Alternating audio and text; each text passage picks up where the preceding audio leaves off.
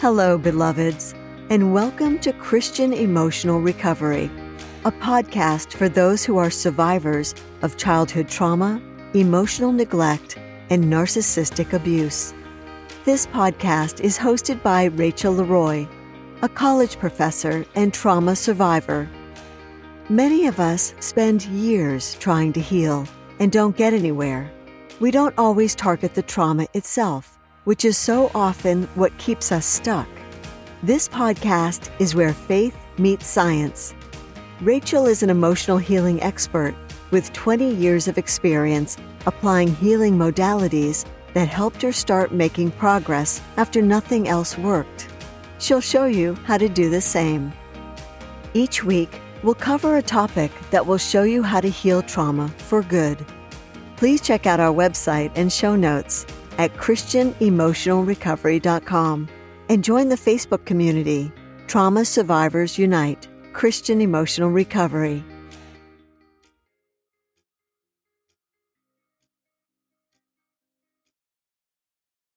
Hello, everybody. This is Rachel Leroy from Christian Emotional Recovery, and this is episode 9 of season 2 of Christian Emotional Recovery. And today we are doing the last episode in the series on narcissistic abuse. This is season 2, episode 9 in the series on narcissistic abuse.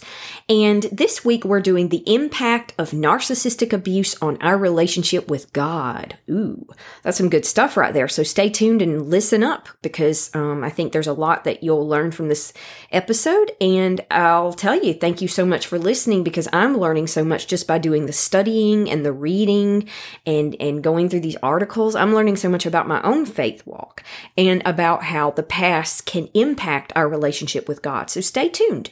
So this is the 4th episode in the series on narcissistic abuse. It's the final one, and this is season 2, episode 9. Now, if you haven't, please click the subscribe button and subscribe to the podcast. Check out on Facebook the Facebook group called Christian Emotional Recovery, Trauma Survivors Unite. I also have a YouTube channel that I would like to get more active, and I'd like to get more people on there listening to it. There is exclusive content, more talks, more you can learn. It's more honed in, it's more specialized topics, but they're also shorter bits, usually from about 10 to 25 minutes, give or take. So go to the YouTube channel, just type in Christian Emotional Recovery. I'll also include the links of all of those in the show notes as always, but please subscribe to the YouTube channel. If you haven't, you're missing out. Go check it out. And I think there's a lot of stuff there that will help you and help you on your faith walk and help you on your recovery walk as well. So check those out. Let's go ahead and jump into the episode on how narcissistic abuse from our past, particularly our childhood, can impact our relationship with God. And it does a lot more than we realize. It does a lot more than we realize. So in this episode, we will cover how does this happen? How does narcissistic abuse, rigid religious environments, other forms of abuse and neglect, how do those impact our relationship with God? And I'll talk about how we tend to take that. It's not our fault. It's not our fault. But we take what we learn in childhood that is distorted and we project it onto sometimes our healthy relationships with other people, but also our relationship with God. And so the first thing we'll talk about is how that happens and how that starts with our programming based on how we're treated as children and beyond and in relationships. And then I'll identify distorted views of God and share my experiences. So what are some of those distorted views that we have? And I actually have sources to show you what some of those distortions are and how they can impact our relationship with God and how we interact with God when certain things happen, how we react. And then I'll talk about when we start to separate our projections from God, who he really is with those distortions, how that can start to repair and heal our relationship with God and our concept of ourselves. That's a double whammy. When we project, we're projecting based on our own distortions within our own mind. So if we can start to heal our view of ourselves and our view of God, that's a win-win, and that allows us to fully repair our relationship with God and see God for who He really is, a loving, kind, generous, even lavish God who wants good things for us and wants a rich, abundant life for us. And then lastly, we'll talk about specific ways to do the healing work, to separate, to change, and to rework our projections of God to be ones that are accurate, that are healing, and that are based in the Word of God and based in healthy psychology. So, like I said, all of these are combining science/psychology and faith. So that's what this podcast is all about, and we're definitely doing that here. Now, this episode, most of the sources are more anecdotal, but there's still so much experiential research that backs this up, and a lot of this is time-tested because some of these sources are actually pretty old. So this is stuff that's been going on for a long time about how to reprogram our misconceptions about God. So let's go ahead and get started. First of all, a little bit about what happens when we project our misconceptions onto God, because we've been misprogrammed in our minds ourselves by no fault of our own. And sometimes by no fault of those around us and our caretakers, because they're just passing down the distortions they were taught. And sometimes they never wake up, so to speak. They never become aware. And that's why we talk about mindfulness and awareness and consciousness. And you can't reprogram that stuff unless you're aware it's there. And that's why waking up to this stuff is so, so, so important. So just a little bit about this. First of all, when we're raised in by narcissistic others, or in a narcissistic environment, or by alcoholics, by people in denial, by people who are very toxic or unhealthy and or abusive, that's not always that we're raised by bad people. Sometimes maybe, but also it's complicated. But because we're young and impressionable, if we're especially raised in a strict and rigid environment, particularly if we were raised in a strict and rigid religious environment, we can have a twisted notion of who God is, what He's like, and what He's like for us. Because we're young and impressionable, we believe whatever we're told when we're young. We have nothing else to go on, right? So you may have been taught distorted things about God, perhaps even by your caretakers or parents who were narcissistic or narcissistically abused themselves and had unhealed trauma themselves.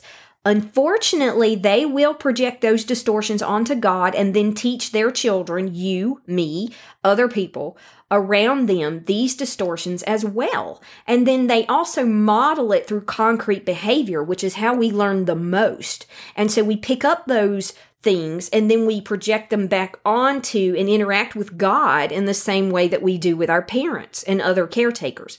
Additionally, how you're treated by authority figures in your life will also connect to how you perceive God is, since we see God as an authority figure. He's the ultimate authority figure.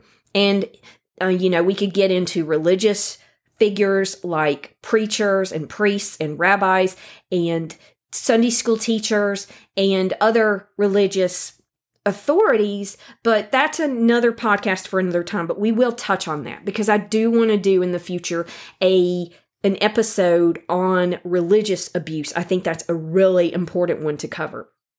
But continuing, in some ways there is a continuation of how caretakers treat us and how we believe God treats us and perceives us as well. It can be so distorted, damaging, and difficult to see when we're in it, especially when we're children. We don't become fully self-aware when we're children, so we don't know what's happening. And then we take that sort of hypnotic brainwave state into adulthood and don't question any of that. Especially if it's religious, we're scared to question it because we're scared that God will hate us or punish us or we'll go to hell if we even question it. But it's important to examine our beliefs and why we have them and where they come from. And ironically, by doing so in a healthy and loving way, we can actually restore restore our relationship with God. We can actually find the kingdom of God within us where we haven't found it before, and we can find peace where we haven't before by doing this healing work with God's help.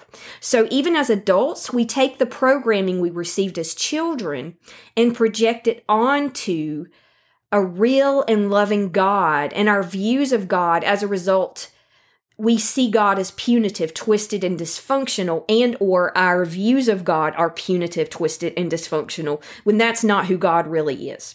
So that's why it's so important to go back to the Word, to use objectivity, to use consciousness and mindfulness, and to heal the distorted views we have of God by healing our trauma. It directly impacts and even damages our relationship with God.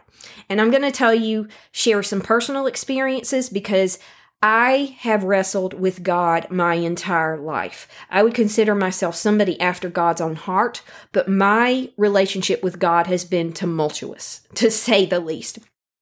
And this is something I haven't told a lot of people, except for a few people close to me. There was even a time for about a year when I became an agnostic and stopped believing in God because it got so bad. I was in so much pain. And if that happens to you, I also believe that people should be shown compassion that are hurt so bad by church, by doctrines that are twisted, and by unkind and unloving Christians, that their relationship with God is damaged so badly that they become an atheist. That is just sad. It's sad.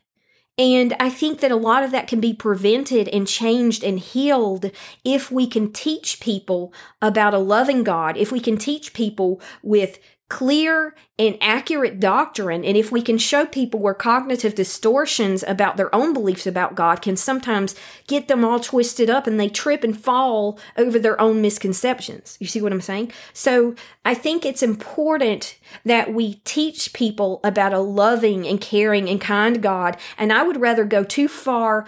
How can you overteach the love of God? How can you overteach the grace of God? That doesn't mean it's a permission to go sin. It doesn't mean that because of grace, oh, well, I can just go out smoking and drinking and having sex with whoever I want and then come home and God will forgive me when I go to church on Sunday and pray. That's not how it works. If our relationship with a human is genuine, we wouldn't do that to them. So if our relationship with God is genuine, we allow that grace to give us space to make mistakes, but we don't make mistakes on purpose just because we can. You see the difference?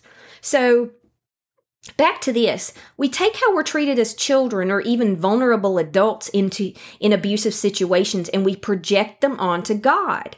If someone constantly states, acts like, or implies we're not good enough because of narcissistic abuse, other forms of abuse, neglect, we'll feel like God is telling us the same thing. We'll feel like we're a terrible person who can't do anything right. We'll feel like we're not important to God.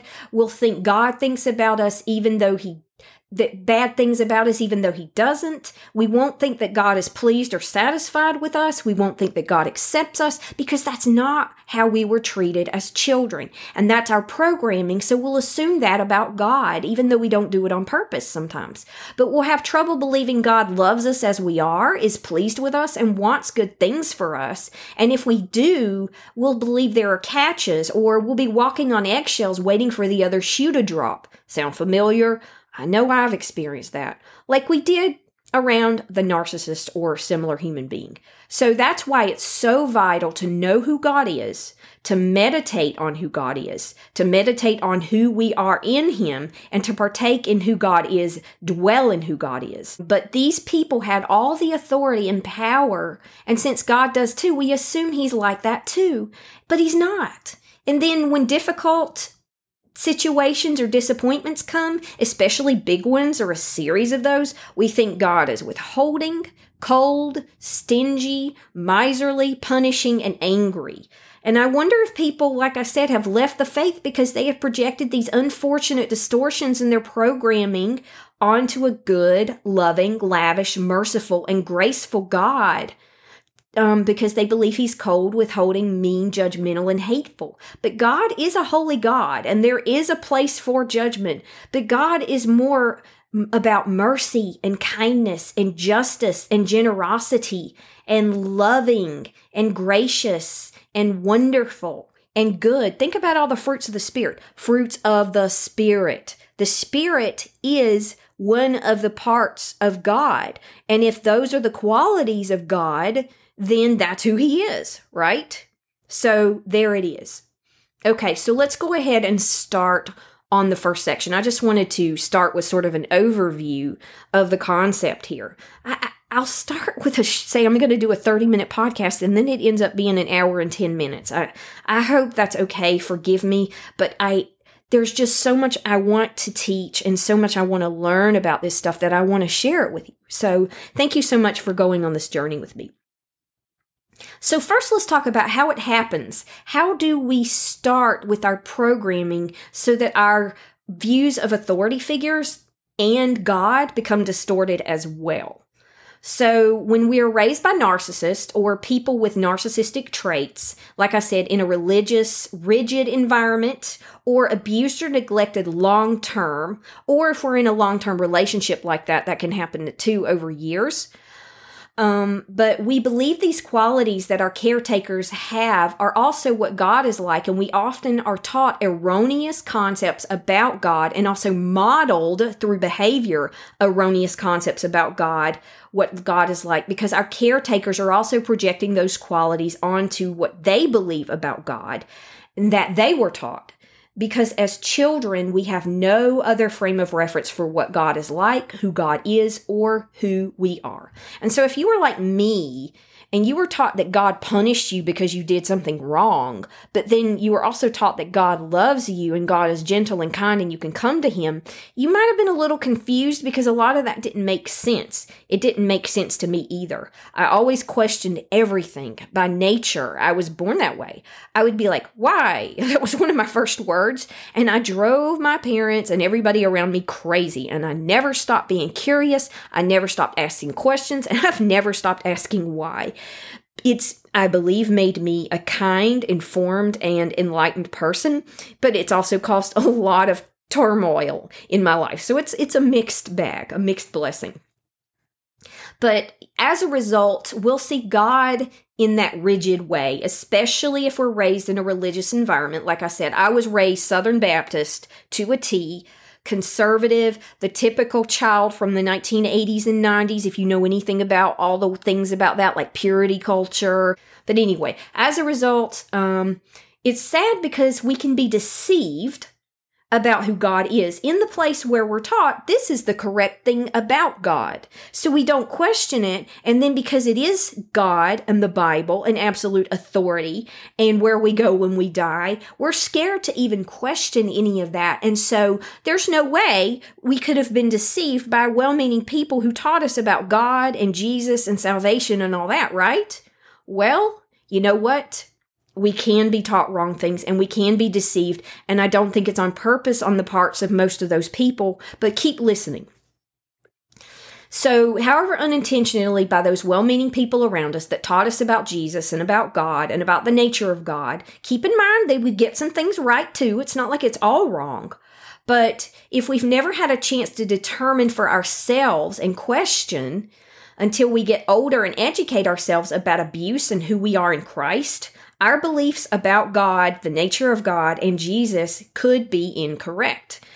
Where our beliefs about God have been distorted is something that we need to work on, because I believe that even children that weren't raised in a rigid environment where they were taught about a lavish and loving God in biblical sense, that even those people may have some distorted beliefs. But if you were taught in a very rigid situation, if your parents or caretakers were narcissists, alcoholics, neglectful, or other forms of abuse and toxicity, then you probably have a lot of foundational views about God that are distorted, not just minor things.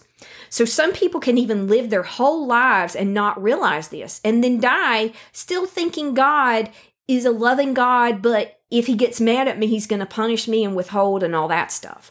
Or not believing it's possible that well-meaning authority figures in their lives have intentionally or unintentionally misled them. It's hard to believe that, but it is true. It does happen. Is it true in every case? No, but it does happen.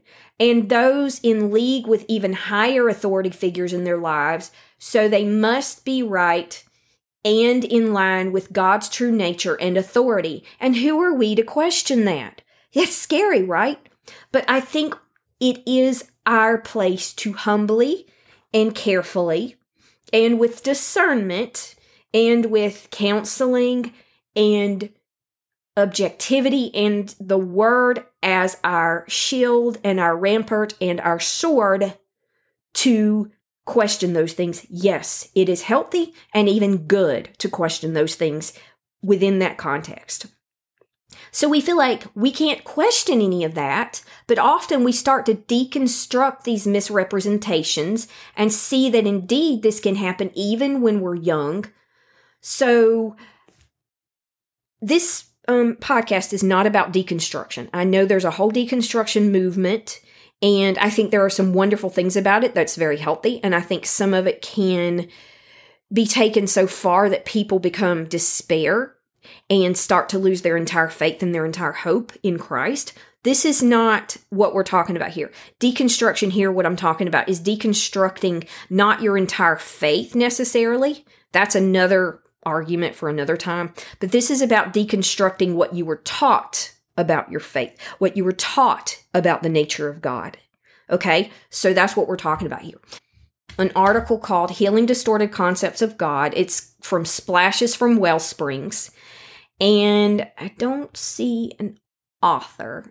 Oh, Brian Burke. Brian Burke is the author. And he's a minister, an ordained pastor at the Wesleyan Church. I'm assuming he is Methodist. I like to embrace a wide variety of Christian mainstream sources, all the way from Protestant to non-denominational to Catholic to unaffiliated, because I believe that wide variety gives us a better view of it's. I like to embrace the diversity of Christianity within the realm of solid doctrine, if that makes sense. So listen to this. It backs up what I was just saying in that point. It says, we've all asked the question and heard these voices at times over the course of our lives. We often find ourselves asking these questions during times of intense suffering.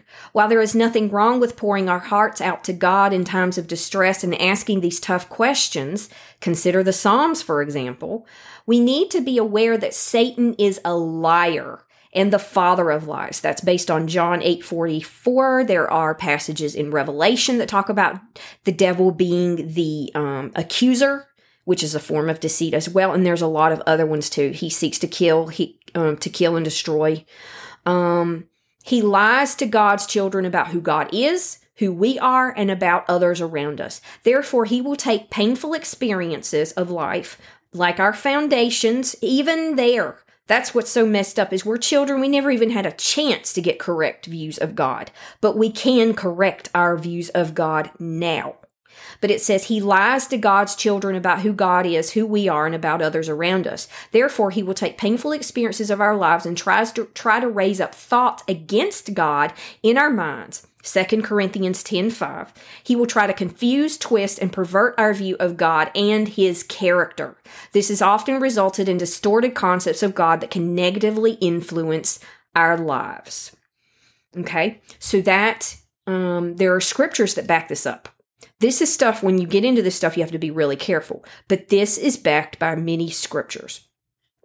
Now, people tend to project their own traits or beliefs onto God. And since we are programmed in our childhood, and if we're programmed with misconceptions, then we will project those misconceptions onto God and believe that's who he really is because we don't know anything else. You know? So if we're raised by a narcissist who is rigid, withholding, harsh, judgmental, angry, stingy, cold, and miserly, or in some cases they may be those things, but also at times generous and kind and fun and gentle, it gets even more confusing. It's inconsistent, right? But people will project these traits onto God and teach them to us, though perhaps well-meaning.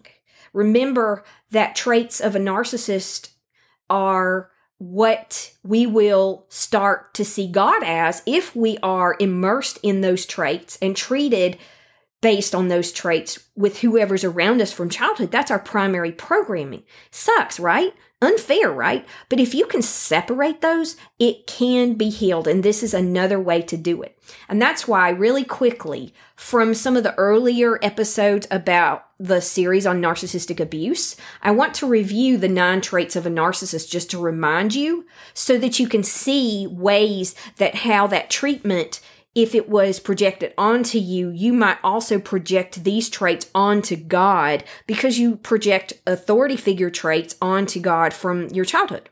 So real quickly, 9 traits of and symptoms of narcissism. 9 signs and symptoms of narcissism. This was from eMedicine Health. John P. Kuna was the author. And like I said, this was a source I used when I was going over what narcissism is and all that. Grandiosity, exaggerated sense of self-importance, feeling superior to others and that one deserves special treatment. Feelings often accompanied by fantasies of unlimited success, brilliant power, beauty, and love. Now imagine if we project that onto God, that he's more interested in looking good. And, it's not that we don't glorify God. That's not what this is talking about. But the grandiosity is like, I expect it. I'm entitled to it. Worship me. You see the difference between worshiping a loving and God and glorifying him versus like this sort of twisted sense of it. Excessive need for admiration, must be the center of attention, often monopolizes conversations, feels slighted, mistreated, or depleted and enraged when ignored. So if we forget to pray for one day, we'll think, well, God is mad at us and he's going to punish me. Or he's withheld this thing from me because I forgot to read my Bible 2 days in a row. Superficial and exploitative relationships. We'll feel like God is just out for what he can get from us. Now, we are to serve God and we are to help other people and to love our neighbor, but we do that from a place of overflowing grace we love God because he first loved us. You see? Lack of empathy. Ooh, can you imagine a God that has no empathy? That is harsh. That is not who God is. That is how we project onto God if we've been treated by people that way. Identity disturbance. Sense of self is highly superficial, rigid, and fragile. We see God as rigid, superficial, and fragile. That's messed up. God is none of those things. He is authentic, he is kind and generous, and he is tough. He can handle it if you tell him how you really feel. Self-stability depends on maintaining the view that one is exceptional. Okay, well, God is God. God is exceptional.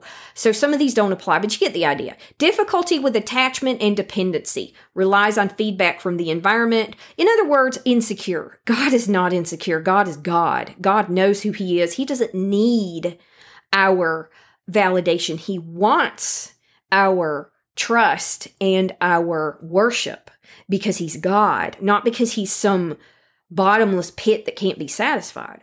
Chronic feelings of emptiness and boredom. Vulnerability to life transitions. So those are some of the qualities of a narcissist. And when they treat you based on those qualities, and then you are helpless, and so you have to mold yourself into this person to survive, then you project those traits onto God because you're still trying to survive, because that's how you're conditioned to interact with other entities, whether they're people or they're God. And so you can see how,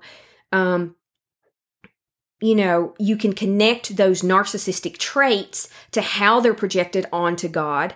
When your caretakers model that kind of behavior, and then you have to act in a certain way in order to survive, then we also project that behavior onto God. Okay? You see it? So distorted views of God and identifying those. Let's identify some distorted views of God and share a little bit about how those distorted views of God are connected to what we talked about in the first category. As we get older and from our own beliefs about God and authority figures, we project our incorrect and harmful programming onto God. I said that about 1,000,000 times, including the damaging qualities we believe God possesses. I just listed some above. There are others. This can also cause us to retreat from God, secretly resent God, re-traumatize us as we try to build a relationship with God because it's so messed up. And there are a lot of other ways we can, it can cause permanent damage and harm to God's relationship with us. And so we project what we learn onto our relationship with God, and this causes us harm. And then we start to see God as doing harm actively in our lives because we can't separate things that are happening in our environment with God causing them directly and purposefully. You see the difference? And then we project those qualities onto God based on those experiences. As we get older, we project this programming onto God, even though God isn't this way. So there are distortions that we have about God. Let's look at some of those. Now, there's a couple of articles here I'm going to share. I'm going to share one that starts off just identifying the distortions, and then I'm going to go through some of the distortions and show how those are incorrect and what in comparison is correct in terms of who God is, based on both scripture and psychological well-being. So first, let's talk about what these distortions are, our distorted concepts of God. Now, there's an article called Healing Distorted Concepts of God, and this one is from Splashes from Wellsprings, the one I mentioned a little earlier. I read a paragraph from it. And this one is 9 distortions. Now, when I go through and show you how to correct based on scripture and other objective truths, we'll do 6 of these, okay? But overall, these are all kind of collective and they're separated sort of subjectively. So 9 categories, 6, I don't think it really matters as long as we're going over some of the big ones of how we have a distorted view of God. So bear with me here because I'm going to read through this list. It's a little long, but I think it's really helpful. And I want you, when we're going through this list, if you need to, pause the recording and stop and reflect on and maybe even write a little bit about, do I have that view of God? Has that impacted my relationship with God? Do I project this belief about God onto him? So let's look at them. The first one is the distant God. And it says, people who hold this image of God in their hearts and minds feel like God is distant and detached from reality. He is uninterested and uninvolved in their daily lives. The transcendent God sits on his throne in heaven, but has absolutely no participation in our lives. I think that's what theists or deists, I can't remember, but some of our founding fathers, that's what they believed about God.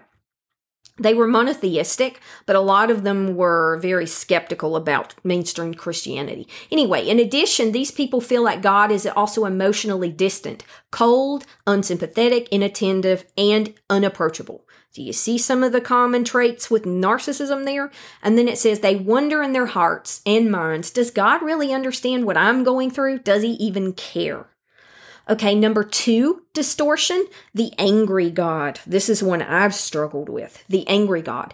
This is a view of God, the Punisher. We're not talking about the Netflix show, but you could almost see it that way if it's that messed up, who stands ready to condemn and punish his children for every sin they commit.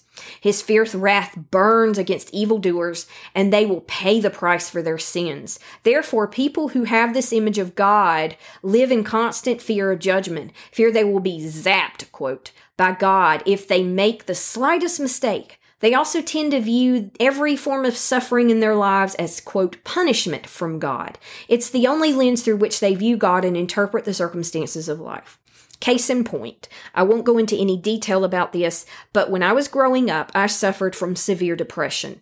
And when I was a young adult, I talked to a certain person that was close to me who was very religiously oriented, let's put it that way. And I asked them, why am I experiencing depression? Why can't I overcome this? I've done everything. I don't know what I'm doing wrong. Of course, you've all heard the stupid stuff like, you're not praying enough, you're not reading the Bible enough, you don't have enough faith, and all that crap that we've been lied to and taught our whole lives. If you've experienced trauma and you have wiring in your brain and chemicals in your brain that are not allowing you to overcome that, no amount of praying and no amount of reading the Bible is just going to make that stuff go away. And if it's not going away, there's nothing wrong with you. But I was told that God was punishing me because of sin in my life. That's what I was taught. And I don't want to get into it too much, but let's just say that I didn't want to live for a little while after that. That is so messed up to tell somebody who has a mental illness and is in despair and is doing everything they can and they're stuck in trauma. You don't tell somebody that. I don't care. You just don't tell somebody that. The only way to heal somebody is to get to the roots of that trauma. And if there is sin, then that's something that can be dealt with separately from that. If there's a connection, then God can show you that connection. But I don't believe in, if you don't have proof for sure and you don't know for sure, be careful what you say to people like that. That can cause so much damage. So back to our points here. Distortion number 3, the God who abandons. The God who abandons. People with this concept of God believe God abandoned them when they endured a very painful or abusive situation in their lives. God didn't come through for them. He didn't protect them, nor did he stop the abuse from happening. That's a hard one because I don't have answers. I don't know why God doesn't stop abuse. A 3-year-old girl gets molested. A 10-year-old boy is beaten within an inch of his life. I mean, trigger warning, but it happens and they're innocent and they don't deserve it. And I don't know why it happens. I don't have an answer for that, but I can tell you this, God did not do it. It was a person that did it to an innocent human being that did it. So they say God didn't come through for them. He didn't protect them, nor did he stop the abuse from happening. Therefore, they feel like God abandoned them when they needed him the most. They often think that if God really loved them, that he wouldn't have allowed those horrible things to happen. That's a tough one. I'll argue that it's a tough one, but I don't believe that God caused those things to happen. Number 4, the abuse of God. The abuse of God. Unfortunately, too many people in our world experience horrendous abuse in various forms at the hands of parents, relatives, friends, classmates, and even in church. I added that. But their experience of verbal, physical, emotional, sexual, or spiritual abuse can shatter their image of a loving God. Duh, Instead, they often begin to view God as an abusive God, and they perceive him to be a cruel bully, quote, who is easily angered and demanding. You see how that becomes a projection. Sadly, God becomes the ultimate abusive authority figure in their lives. Number 5, the perfectionistic God. This distorted image of God sees him as impossible to please. God's standards are so high that we can never possibly measure up to his expectations. We always fall short. We always fail. God's demands are never ending. Some people even refer to him as the God of impossible expectations. This harsh view of God often drives people to total exhaustion and utter despair as they spend most of their life trying to please him through good works, services, if only they did more than God would love them. That's what the Bible says is works of the flesh. And that's where grace comes in, and we'll come back to grace in a little bit. Now, one note about this. I do believe that God does have high standards, and I do believe that we have all sinned and fallen short of the glory of God, but that's where grace covers our sins, and that's why Christ came to die for our sins, and we are already redeemed in him ongoingly. So that means that while we do fall short and while God's expectations are high, we are made complete in him, so that doesn't mean that God is mad at us. We have been redeemed. You see what I'm saying? We are in a place where we're already accepted and perfect and whole because of what Christ did for us in Christ. Okay? Grace. Number 6, God, the cosmic killjoy. This seems to be one of the most common distorted concepts of God in the Western world today. And I'll argue, this is just my opinion, a little aside, I think Calvinism influenced this a lot, and that's why this is just my opinion. You can have a different one. I think Calvinism is a bunch of crap. I don't buy into Calvinism. And I think if you're in a recovery lifestyle, Calvinism is the last thing you need. Okay, back to this. This is the God who doesn't want his children to, quote, have fun. He doesn't want them to be happy or enjoy life. God is out to make them miserable. Thus, they perceive all of God's laws and commands to be negative, narrow, and restrictive of their own personal freedoms. They also see Christian life as boring, uninteresting, and unadventurous. As a result, they have trouble believing Jesus' promises that he came to give abundant life and life to the full. John 10:10. A little note about this. God does have high standards, and God does expect our moral aptitude in our lives to set an example. But I grew up constantly frozen in fear about what other Christians would think of me based on every little thing I did. I didn't think I could be myself. I didn't think I could have my quirky sense of humor. I didn't think that I could laugh my head off about things and just be silly and interesting and adventurous and enjoy life. For some reason, I felt like those were sins. Tell me where in the Bible where having a stupid sense of humor and laughing a lot and enjoying life and being adventurous and being goofy is a sin. Because I think that those things are great, and I think those are part of the joy of the Lord. And I've found that the more that I've learned about the nature of God, the crazier and the kookier I feel free to be in a certain sense, if that makes sense. So if you're weird, if you're quirky, if you have a raw or a dad joke or a dry sense of humor, have at all that stuff. Be yourself. God made you to be who you are. So be who you are. That doesn't mean you go around sinning. It just means that you're a full person and you can enjoy being that full person with your weird sense of humor and your friends that are all weird like you. That's great. Go for it. Number 7, the untrustworthy God. The untrustworthy God. People who hold this negative image of God think of him as being unreliable. He is a God who makes promises he does not keep. These folks have often experienced disappointment with God and feel like God has let them down. And if they've been disappointed and let down by parents, friends, and other authority figures in their lives, they are more apt to see God as untrustworthy as well. They often fear they cannot really trust God's promises of help, rescue, and deliverance in times of trouble. Number 8, the God who withholds. The God who withholds. This perverted concept of God believes that he doesn't provide, but he actually withholds good things from his children. Most biblical scholars believe that this is one of the biggest lies that Adam and Eve believed about God in the Garden of Eden. Why would God forbid them from eating from one of the trees in the middle of the garden? Why would he withhold something good? The subtle deception of the enemy eventually led them into sin. People who hold this view of God tend to struggle with overwhelming fear, doubt, worry, and anxiety that can sometimes be debilitating or paralyzing. Number 9, the God who is weak and powerless. The God who is weak and powerless. People who think of God in this way have a hard time believing that God is all-powerful, which he is. The struggle to understand why there is so much evil and suffering in the world is there. After all, if God is all-powerful, then why doesn't he put an end to it? This faulty view of God is weak and somehow needs our help, quote, can lead some to play God in their own lives and in the lives of others. They may even think that God needs them to, quote, take control and be in charge of life circumstances, which can lead to overly controlling behaviors. I've been guilty of this one. I've been like, I can only rely on myself because God's not coming through for me because I have had some bad experiences in the past. So those are some of the common distortions from this article in Splashes from Wellsprings that they go into a lot of detail and they talk about it in a very clear and helpful way.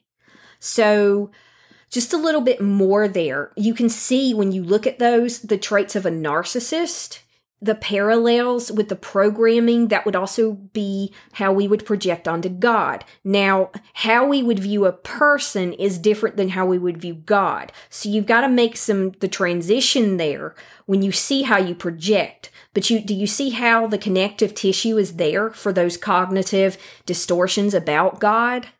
In the list of 9 traits that I mentioned earlier, ask yourself what about those traits connects with some of those distortions in the article. So, like I said, there's a connection there and you can clearly see it when you start to think about it.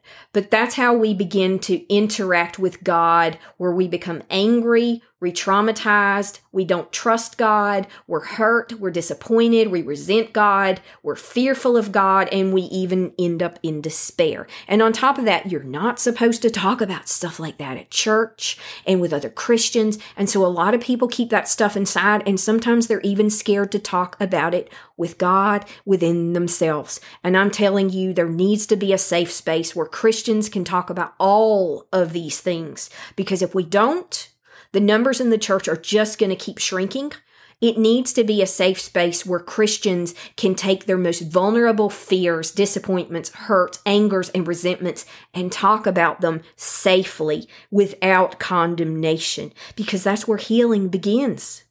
And that's what I believe the church should be and what the church should be like. It should not be a place where you can show people how great of a Christian you are and all these great things you're doing, and people are afraid to be honest. It needs to be a place where people can be real and they can be vulnerable and they can do their deepest healing work. That's what the church is for, in my opinion. Another tangent. But let's go ahead and move on to the next section. When we start to separate our projections onto God from who He really is. But when we start to do that, and our erroneous programming, we also separate that with who He really is, we can start to heal our relationship with God and our concept of ourselves. I'll say that again. When we start to separate our projections onto God with who He really is, and our erroneous programming from who we really are in Him, we can start to heal our relationship with God and our concept of ourselves. And I believe those two things are inseparable. Our concept of ourselves is how we're going to believe about God, right? So if we heal our concept of ourselves and our relationship and programming about God at the same time, that's where we cover everything. Okay, so it's important to separate those two and get clarity on who God really is and who we really are in Him. And so let's talk a little bit about some of this. Now, there's just too much to possibly go through everything about who God is, who we are in Him, and all that. So we're going to stick to some basics here. There is an article by an author called Rachel Britton, and it's called How to Overcome Your Distorted View of God as a Father. How to Overcome a Distorted View of God as a Father. And I'm going to read a couple of sections here. There's a section called God the Father of the Gospels, and another one called God the Father in the letters to Paul, and God the Father in our lives today, and what Jesus shows us about God our Father. And I'm going to go through a little bit of each of those sections to help us to start thinking about reprogramming who God is actually for us in our lives. So first, how to overcome our distorted view of God as Father. Now, it does talk about God the Father in the Old Testament, and I will argue that most Christians can acknowledge that there's some stuff there that's problematic. And, but we have the new covenant. We have Christ, and we have God who is merciful and who is kind. Now, it talks about God the Father in the Gospels, and it says, Father is the predominant way Jesus refers to God. This is not surprising, bearing in mind that Jesus is the Son of God.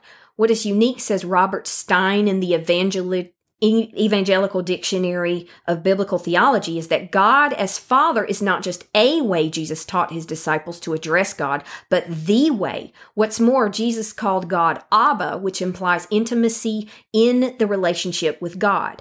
Now, this is a separate aside, but I remember somewhere I've heard a lot of people say Daddy is probably the closest thing. Abba, Daddy God. And that's intimate. That's endearing. That's trust. And that's what our relationship with God should be based on who He really is. And so the next section, there's a little more there. You could read this whole article. I'll put it in the show notes. God the Father in the letters of Paul.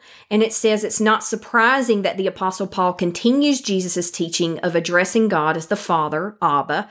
Grace and peace to you from God our Father and the Lord Jesus Christ is common throughout Paul's letters. And it lists several scriptures where that happens. Now, however, the relationship with God the Father is not as creator as in Deuteronomy, but through a connection with Jesus. This is how the early Christians understood their relationship with God the Father, just like we do today.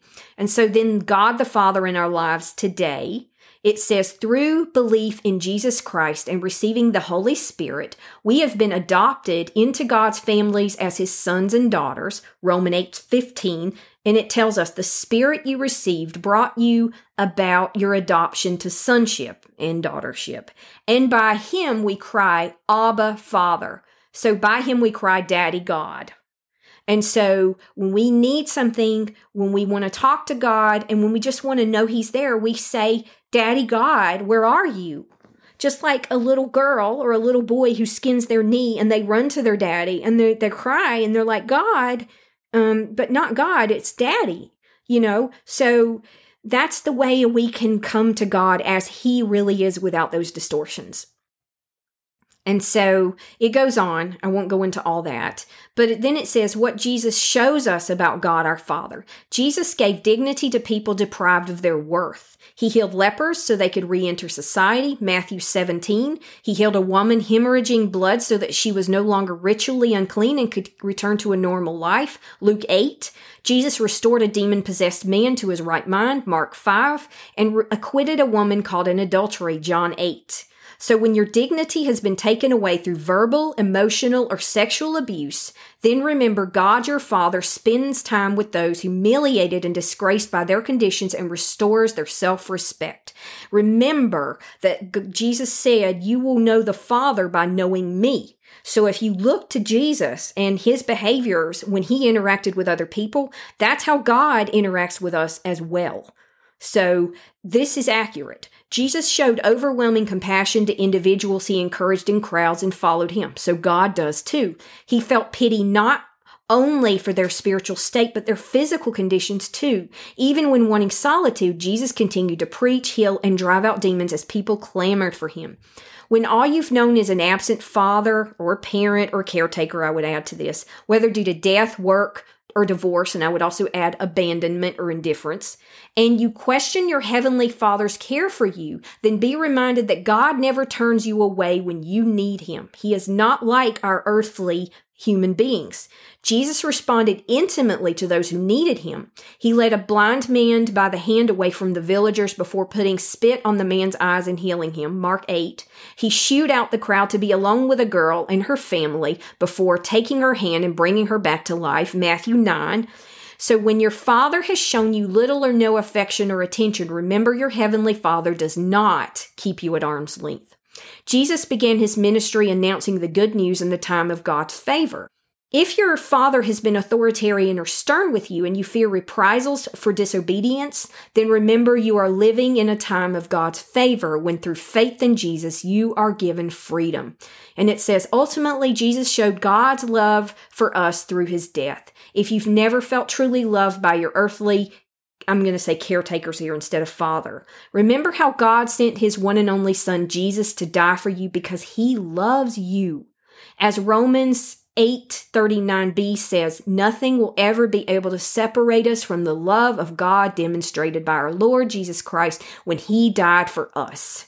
That is the nature of God. That is who He is to us. That is who we need to believe He is for us.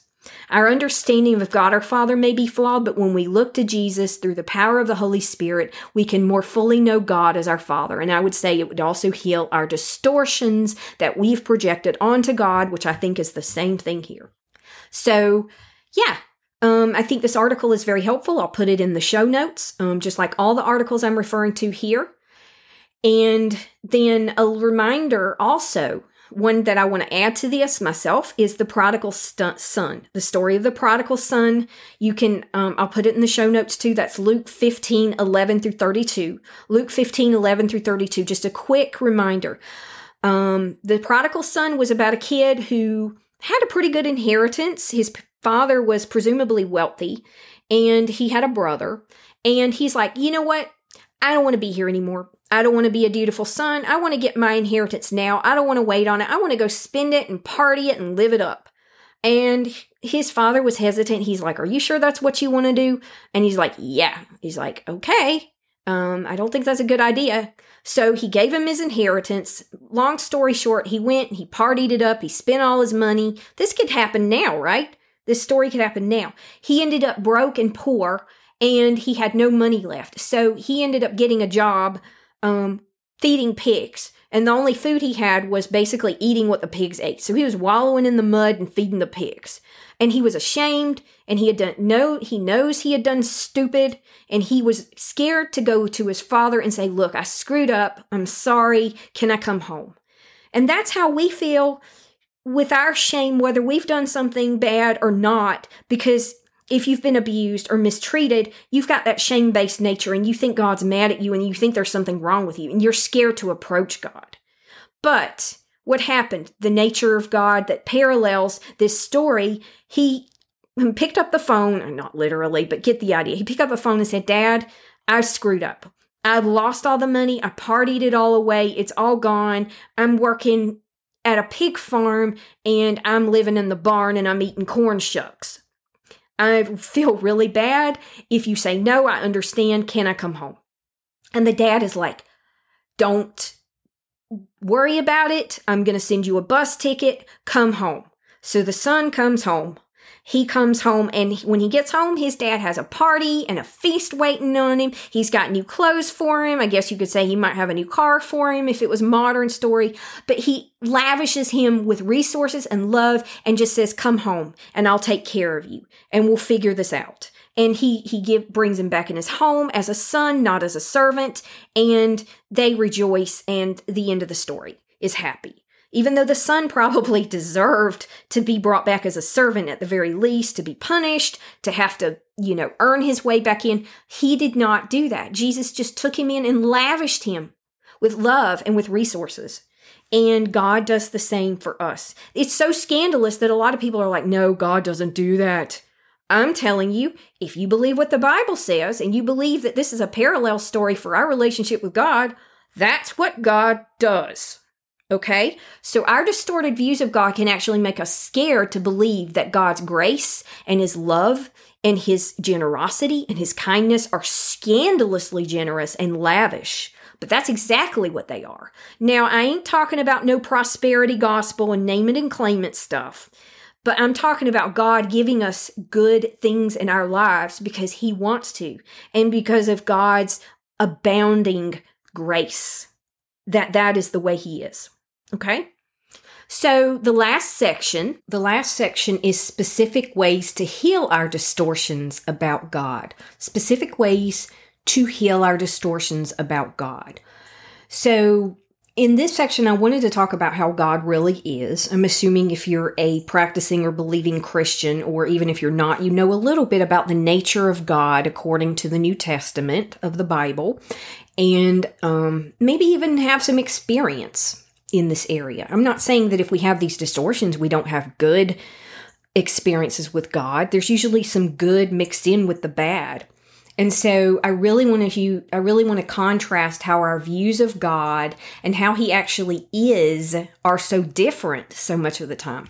And so scriptures that talk about who we are in Christ, scriptures about the nature of God, and also just our experiences that we can recall that show us a loving, generous, kind, good God. Now, God is holy. God is discerning. God is a judge. But he is all those other things primarily as well. And so there's a source I'm going to put in here. And you'll notice that there are several sources by a woman named Juanita Ryan. Juanita Ryan came up with this. I believe she did. I could be wrong. But she had a piece. I'm not sure what kind of piece it was, but it was something called Recovery from Distorted Images of God, and it was by Dale and Juanita Ryan, InterVarsity Press, 1990. It might be good to go back and get the original source if you can find it on Amazon. I don't know if this is one of the sources I have, but I have several sources in the show notes that refer to similar sources that were adapted by Dale and Juanita Ryan. So these are great, and I'll come back to those in just a second. But there's a chart here. It's a PDF file, and it is two sides. There's distortion and there's true view. Distorted views of God, distortion and true view. And those distortions that I listed earlier, the 9, I've got 6 here on this chart that they used. And I want to read through it. I know it's a little detail, but one way to correct your views of God is straightforward meditating on the Word, meditating on who God actually is, and seeing how that is reflected in your own life, and bringing that into your own life in concrete ways as much as you can through prayer, through journaling, through meditation on Scripture, through devotionals, through listening to teachings and sermons and doing coursework on this stuff, and through affirmations. That reprograms your brain, but you have to be consistent in doing it over a long-term period of time because it's repetition that reprograms your brain. And so let's look at this. And I will also, like I said, use this chart and come up with your own. We'll come up with some more ways, specific practices that you can use to help you reprogram your beliefs about God. And when you're doing that, you're also healing from the narcissistic abuse in your mind at the same time.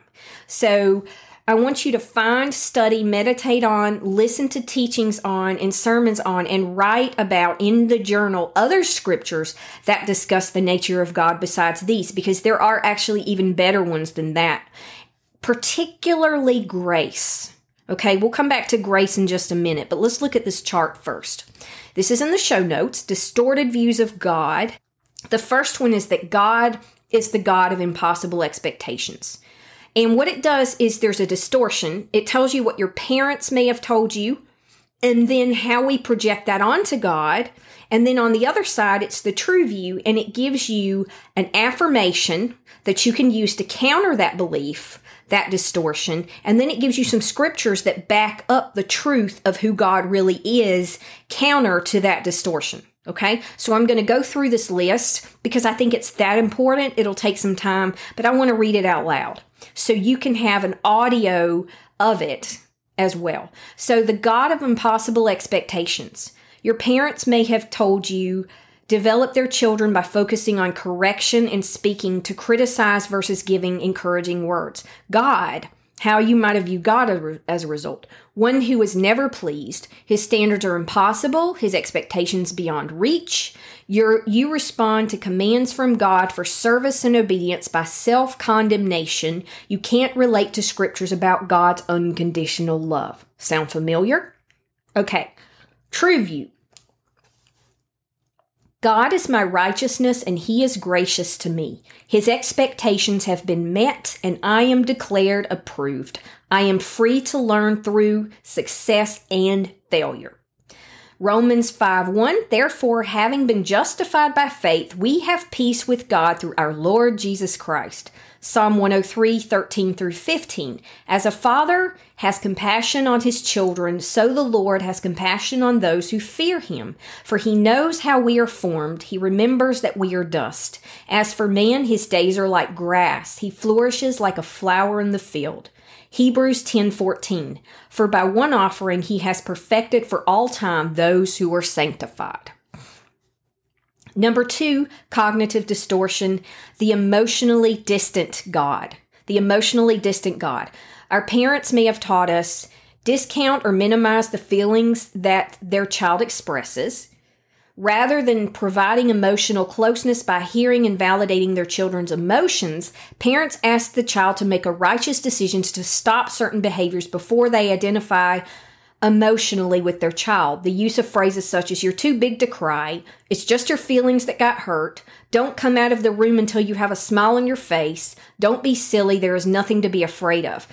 My favorite, you stop crying or I'll give you something to cry about. That's not on here, but that's another one I know I heard and a lot of people heard. And some people think it's funny. It's not funny. It can damage a child for life. God, unsympathetic and unfeeling. That's how we project that onto Him. Cold and uninterested in us, cold and interested in facts only and performance. Your questions are, how could God care about my problem? Or does God care about how I feel? Affirmation. God is compassionate. He sympathizes, feels with me in my trials and weaknesses. Compassion means to feel with. And the Bible says that God is compassionate. So He feels with us in our experiences. Hebrews 4:15 through 16. For we do not have a high priest who cannot sympathize with our weaknesses, but one who has been tempted in all things as we are yet without sin. And in all things as we are yet without sin. Let us draw near with confidence to the throne of grace, that we may receive mercy and may find help in time of need. Proverbs 18:24b. But there is a friend who sticks closer than a brother. Psalms 145:18 through 19. The Lord is near to all who call upon him, to all who call upon him in truth. Number 3, distortion number 3, the disinterested God. The disinterested God. Parents. Busy, full of anxieties about work, money, and relationships. So it's not always the parent that's not well-meaning. Sometimes there's neglect because of hardships in the home and in life. But it says they work long hours and are sometimes tired and depressed. Some have learned from their own childhood not to talk about and not to feel. These things communicate lack of interest in the child. Some show interest in the child's performance like academics or sports, but fail to communicate interest in the child as a person. God, how we distort it. Disinterested, too busy to care or listen. You find it hard to believe God is interested in your daily struggles or opinions. Affirmation. God is my counselor and shepherd. God is my counselor and shepherd. Psalms 139, 1 and 5. O Lord, thou hast searched me and known me. Thou hast enclosed me behind and before and laid thy hand upon me. Psalms 32, 8. I will instruct you and teach you in the way you should go. I will counsel you and watch over you. Psalm 71, 17. Since my youth, O God, you have taught me, and to this day I declare your marvelous deeds. Psalm 23, 1 through 3. The Lord is my shepherd, I shall not want. He makes me to lie down in green pastures. He leads me beside the quiet waters. He restores my soul. He guides me in the paths of righteousness for his name's sake. Distortion number 4, the abusive God. Parents may do something like this. Rather than giving affection, they give violent actions which leave their terrified child terrified and violated, with no place safe to hide. Rather than using words that build up, they use violent words, sometimes out of control, that communicate that their child is not lovable, valuable, or capable. These parents also give harsh punishment instead of guidance. They create experiences of verbal, physical, and sexual abuse, which leave the child viewing their parent as one who hurts. That's a very common one, maybe one of the most common with narcissistic abuse. God, easily angered and demanding. You feel that if you don't think, feel, or act just right, God stands ready to punish. You believe that his underlying intent is to harm. Affirmation. Affirmation. God is my healer and defender from harm. Psalm 147, 2 and 3. The Lord builds up Jerusalem. He gathers outcasts of Israel. He heals the brokenhearted and binds up their wounds. And keep in mind that God's relationship with Israel in many ways is a metaphor for his relationship to us, or an analogy for it. Isaiah 61, 1 through 3. The Spirit of the Lord is upon me to bring good news to the afflicted. He has sent me to bind up the brokenhearted, to proclaim liberty to captives and freedom to prisoners, to comfort all who mourn, to grant those who mourn in Zion, giving them a garland instead of ashes. Garlands are for celebrating. The oil of gladness instead of mourning, and the mantle of praise instead of a spirit of fainting. Psalm 18:2. The Lord is my rock and my fortress and my deliverer, my God, my rock in whom I take refuge, my shield and the horn of my salvation, my stronghold. And while this one isn't here, I would also add Psalm 119. Psalm 119 is my favorite scripture. Check it out. The unreliable God. Distortion number 5, the unreliable God. Parents don't keep promises, are moody. They are at times angry over a small thing and at times overlook a big thing. They are sometimes loving, attentive, and kind, and other times hostile, inattentive, and unkind. Children experience both confusion and disappointment. The child believes that if he tries harder, it will be okay. Eventually, he gives up, deciding he can't count on people. And this one happens a lot with parents, even if they're not narcissistic, but very, very starkly, you'll have these extremes. The ups and downs are more extreme with a narcissistic parent or an abusive parent. God, one who can't be counted on, who makes promises he can't keep, you perceive that he may love you one day and cast you aside in unaccountable anger another. You feel you cannot count on him and thus only can count on yourself. So I would say that one causes more confusion than any of the others. That's confusing. Affirmation. God is faithful and unchanging. God is faithful and unchanging. Lamentations 3:22 through 23. The Lord's loving kindness indeed never cease, for his compassions never fail. They are new every morning. Great is your faithfulness. Numbers 23:19. God is not a man that he should lie, nor a son of man that he should repent. He has said, and will he not do it? Or has he spoken, and will he not make it good? Hebrews 13:8. Jesus Christ is the same yesterday and today, yes, and forever. Last distortion. The God who abandons. Parents, separation, divorce, prolonged hospitalization, endless hours at the bar or work. There are some of us who even had parents who were so involved in church and charity and helping other people. And then if you asked your parents that you needed them and some time with them, you were selfish. So it can actually be other things too. And that is even more messed up because then you feel like you're a bad person because you need your parents and you're taking them from those things. And that makes you feel guilty. The thing is if you're a parent, your children should always come first. Not mission work, not church, not charity. Those are all good things. But if your child is neglected because of those things, you are not doing right by your child, by God, or by what the Word of God says. There's a place where it says, if you neglect your child, woe be unto you. So there's a balance. But it says these are experiences of abandonment for a child. One of the parents they look to for survival has left them. The child even concludes that this is his fault, punishment for a past failure, etc. So he feels anxious and takes too much responsibility. The child loses security and lives with a deep fear that others he loves may also leave. And in some cases, you may have even been told you're selfish because you just wanted and needed your parent to be a parent. If you were taught that, you were not selfish and you were not a bad person. You were asking your parent to do what they should do.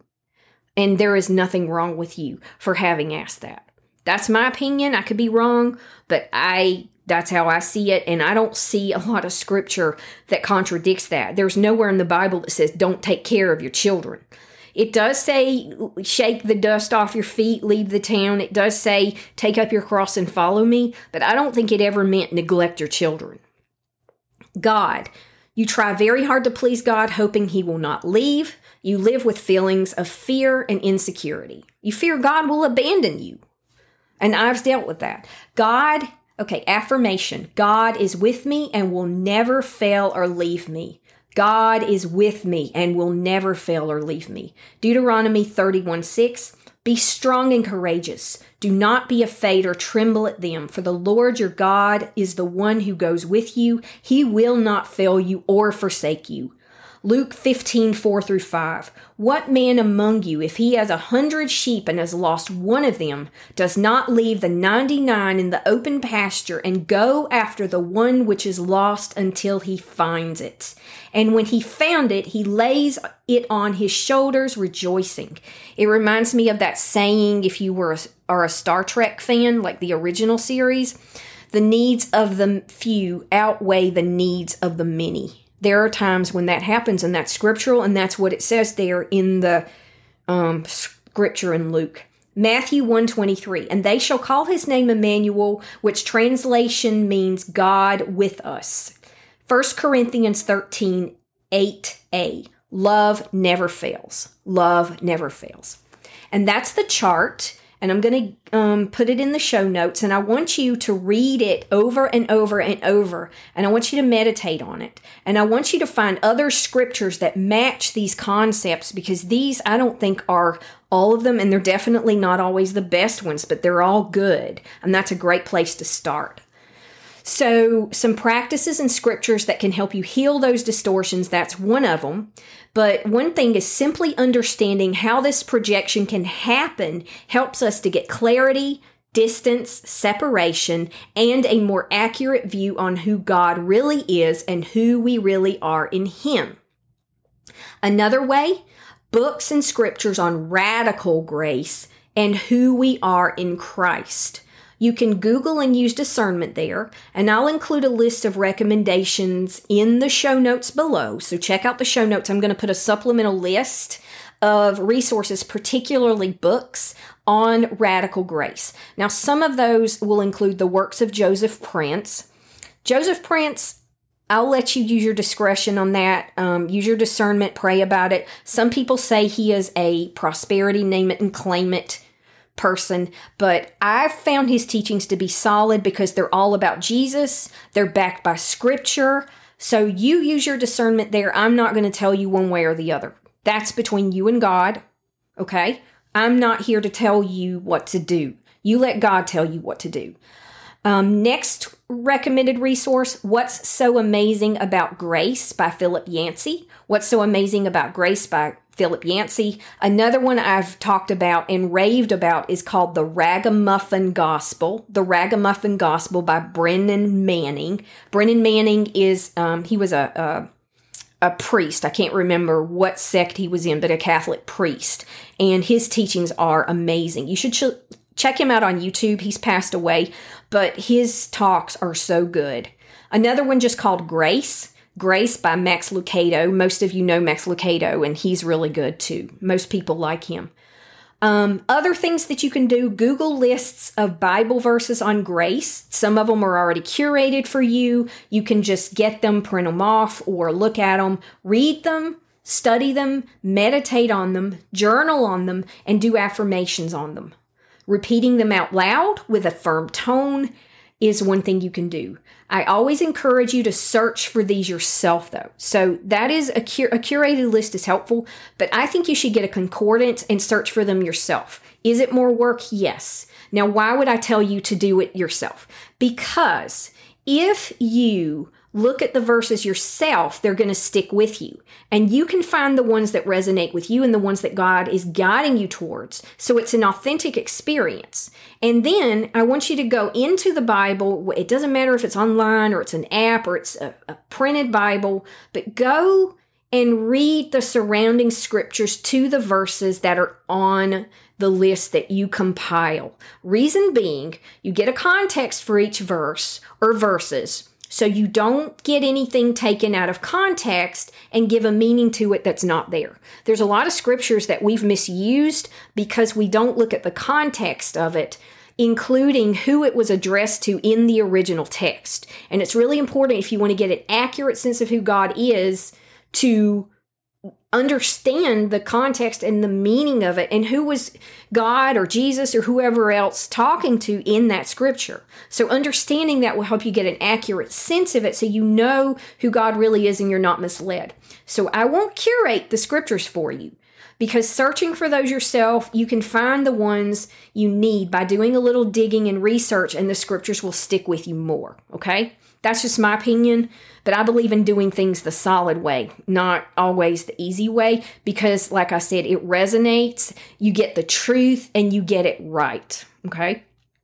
Next, start learning where your distorted views of God came from by talking it out with a therapist or a minister or a rabbi or a priest, whoever, somebody professional who knows what they're doing.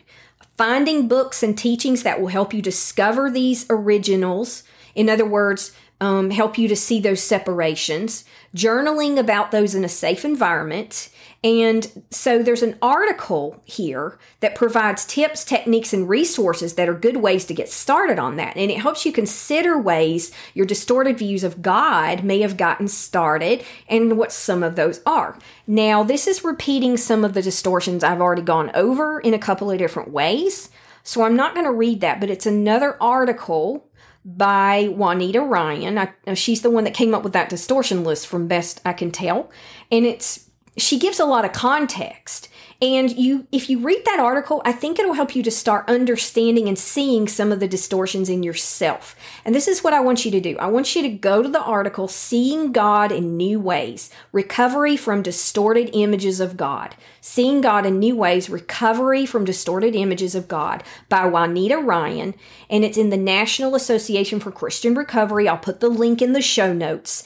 And what I encourage you to do is read the article as a place to start, as well as the study the distortions in scriptures that contrast them in that article. I want you to do that with repetition, and I want you to start to reprogram your mind. It's also an amazing free, there's also an amazing free study course by the same lady, and Dale, I don't know if that's her spouse or sibling or something, but they have the same last name. But it goes well with the article by Juanita Ryan that I just mentioned. These are all in the show notes. And the chart that I went through and on the distorted images of God. And it's a great way to go through your distortions of God created by childhood programming and to do them one at a time. First, to get clarity. Second, to separate out the distortion with the truth. And third, to reprogram your mind with the true concept versus the distortion you were taught. Okay? Now, the name of the article is Seeing God in New Ways, Recovery from Distorted Images of God. Read that article, and then there is a link to a study, and this is almost like a free course, and it's great. It's also a PDF file, and it's called Recovery from Distorted Images of God, 6 Studies for Groups or Individuals by Dale and Juanita Ryan. And I'm going to put that in the show notes. And it takes you through what's so wonderful about it. It overviews how to do it. It takes you through the distortion, and then it tells you why it happens. And then there's a personal reflection. You can do that in your journal. Pray about it. Do it in your journal. There's a Bible study that gives you a counter scripture to the distortion. And then you reflect on the Bible study and what it means to you and how it can reprogram your distortion. And there's all these questions that you can do in your journal, and that will help you to go in depth with these distortions, understand where they came from, counter them with the truth about God through God's word, and then write it out. The new truth that you are reprogramming into your mind based on who God actually is. And then there's a prayer. There's a thing where it asks you, how will you pray about this? And then you can talk it out with God so you can reconcile all these things with God himself. Now, it goes through that with each distortion, all 6 of them from that chart that I included. And it's long, but I'm going to include that because I think it's great. And then there's something called Leader's Notes. And I guess it's like how you can guide people if you wanted to help other people with this, if you're a church leader or anything like that. You don't have to be in a church to do this, though, okay? God is wherever you're at. But I'm not going to go through all that. I'm not going to read it because we're running out of time. But look at the article, Seeing God in New Ways, Recovery from Distorted Images of God. Read through it as a place to start. Study the distortions in scriptures, and do that with repetition and start to reprogram your mind. And then if you want to go really in depth, go to that PDF that's basically a course. It's free. It's a text, and it's Recovery from Distorted Images of God, 6 Studies for Groups or Individuals by Dale and Juanita Ryan. Okay, so those are some practices and strategies that you can use to help you begin to reprogram those cognitive distortions caused by narcissistic abuse, neglect, childhood trauma, abusive relationships, and toxic relationships. I'm I am so grateful, though, to have been able to do this podcast episode, because I have struggled with many of these concepts myself. And to this day, I'm still working on it. It's a work in progress. And just by studying and reading for this podcast and speaking for this stuff with the podcast, I'm finding that it's healing me, and that I've learned so much and repaired my views and relationship with God so much as well in the past. And it helps me see how far I've come. And also just by doing this podcast to continue on that process. So thank you so much for giving me the opportunity to teach you, because if you want to learn something, teach it. And I promise you, you will learn more than ever being a student in a classroom or listening to a podcast. So if you have a chance, that coursework, if you can share it with other people, pass it on. You'll learn so much. You can have some selfish motives. I'm going to learn something from this. That's okay. In that case, I think that's okay. But thank you so much for the opportunity to do this podcast. I'm so grateful to you, my audience. If you haven't, go to YouTube and go to Christian Emotional Recovery. I'm Rachel Leroy, and click on the subscribe bell, because you will get things that you will not get in this podcast, other things that are helpful. Go to the Facebook group, go to Facebook, and it's Trauma Survivors Unite Christian Emotional Recovery. Trauma Survivors Unite Christian Emotional Recovery. Also go to ChristianEmotionalRecovery.com, where you can see other things and you can see the podcast itself, and you can also join the email list. Okay, I'm still working on getting that started, but I want to keep you up to date on things and include bonuses and freebies that you won't get anywhere else on the email list. There's also one where you can get a free resource, the Acorn Process for Healing Difficult Emotions. Go to the website and you can find that as well. You sign up and you get that free resource. So thank you so much. God bless you. You are fearfully and wonderfully made. You can reprogram your mind. You can heal. And I am proving that through these strategies, these resources, and being able to separate the wrong learning from the right learning, so that you can be who you are meant to be in God and live the life that He meant for you to live. Thank you so much. God bless you. Thank you so much for tuning in to this week's episode of Christian Emotional Recovery, hosted by Rachel Leroy. For links to this week's resources and to join the discussion, check out this episode's show notes at ChristianEmotionalRecovery.com, where you can also find links to our YouTube channel and Facebook group. Join our email list and get other episodes and resources. If you enjoyed the podcast, please rate and review the podcast and tell a friend who may benefit from this message. See you next time. And remember, beloveds, God loves you, and you are fearfully and wonderfully made.